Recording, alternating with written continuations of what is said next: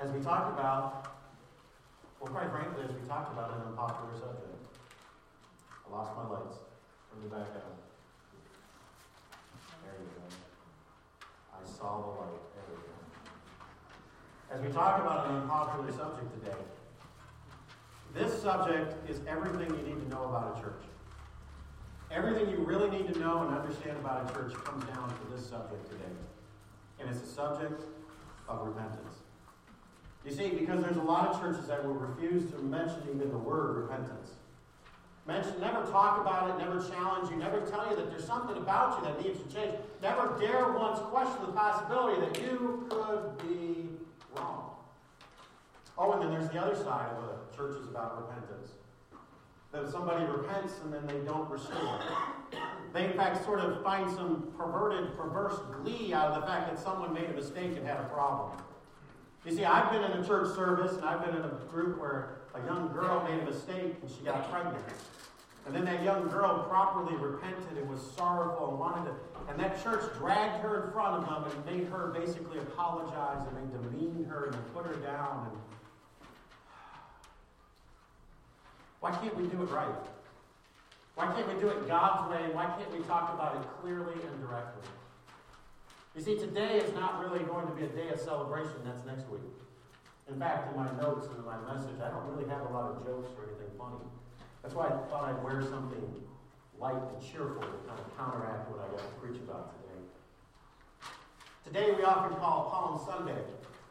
And sometimes we'll mistakenly call it Jesus' triumphal entry. But see, today is not a day of celebration. Today is a day of decision.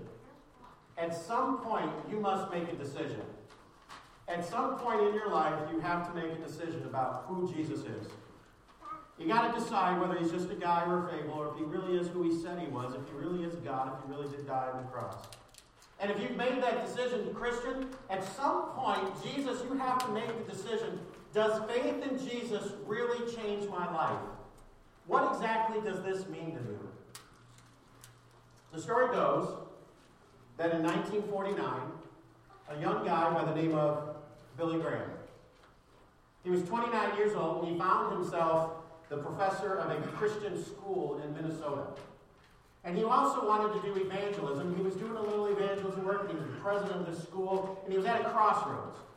See, to be the president of the school, you'd have to go back, get a master's, get a doctorate. You'd have to, am I going to pursue the education part and that part of Christianity? Or will I do what I think God has called me to do and be part of the evangelism world? Well, he had a crusade, that we used to call, a revival meeting in Los Angeles.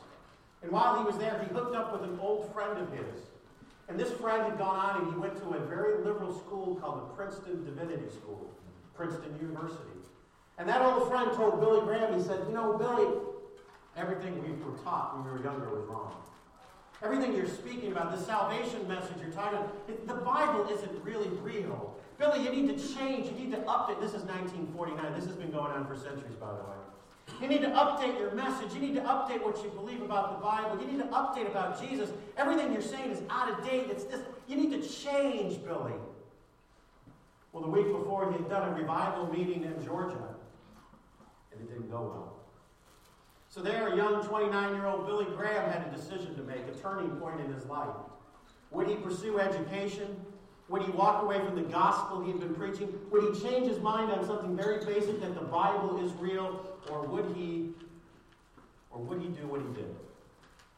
The story in his autobiography says that the day before that Los Angeles crusade, and just day after meeting with his friend, he went out into a wooded area.